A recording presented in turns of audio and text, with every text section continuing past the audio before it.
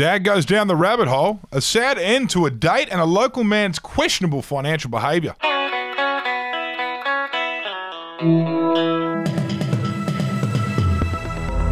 Yeah, hello and welcome to another week of news here on your Daily Batuta.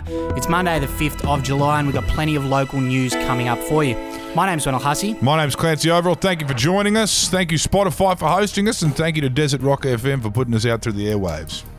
We're going to start off with a story about Dad's YouTube algorithm veering him into stuff his son used to talk about over a bong 10 years ago. Yes, a Batuta old boy has unwittingly fallen into a conspiracy hole thanks to YouTube's algorithm over the weekend, kicking off with some World War II videos.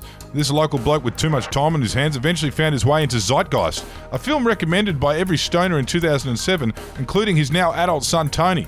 Concerns are growing in the family that he may start parroting the very same conspiracies his son did when he was 16 with his lips wrapped around an orchie bottle. Wait till Dad hears about Coney.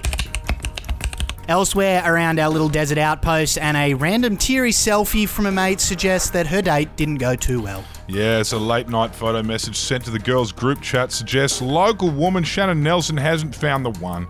After unfortunately already voicing that he may have had boyfriend qualities just hours before heading out on the date, Shannon sent a picture of herself with running mascara to indicate that he may have been, and I quote her here, just another fuckboy. Thoughts of his Shannon there.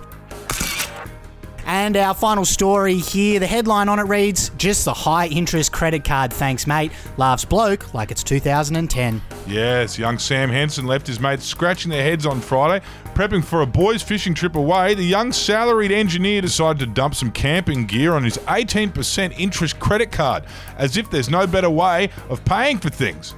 What do you do, eh? He laughed. That's next month's problem. Our quote of the day today now, and we've got Batuta Mayor Keith Carton to thank for it.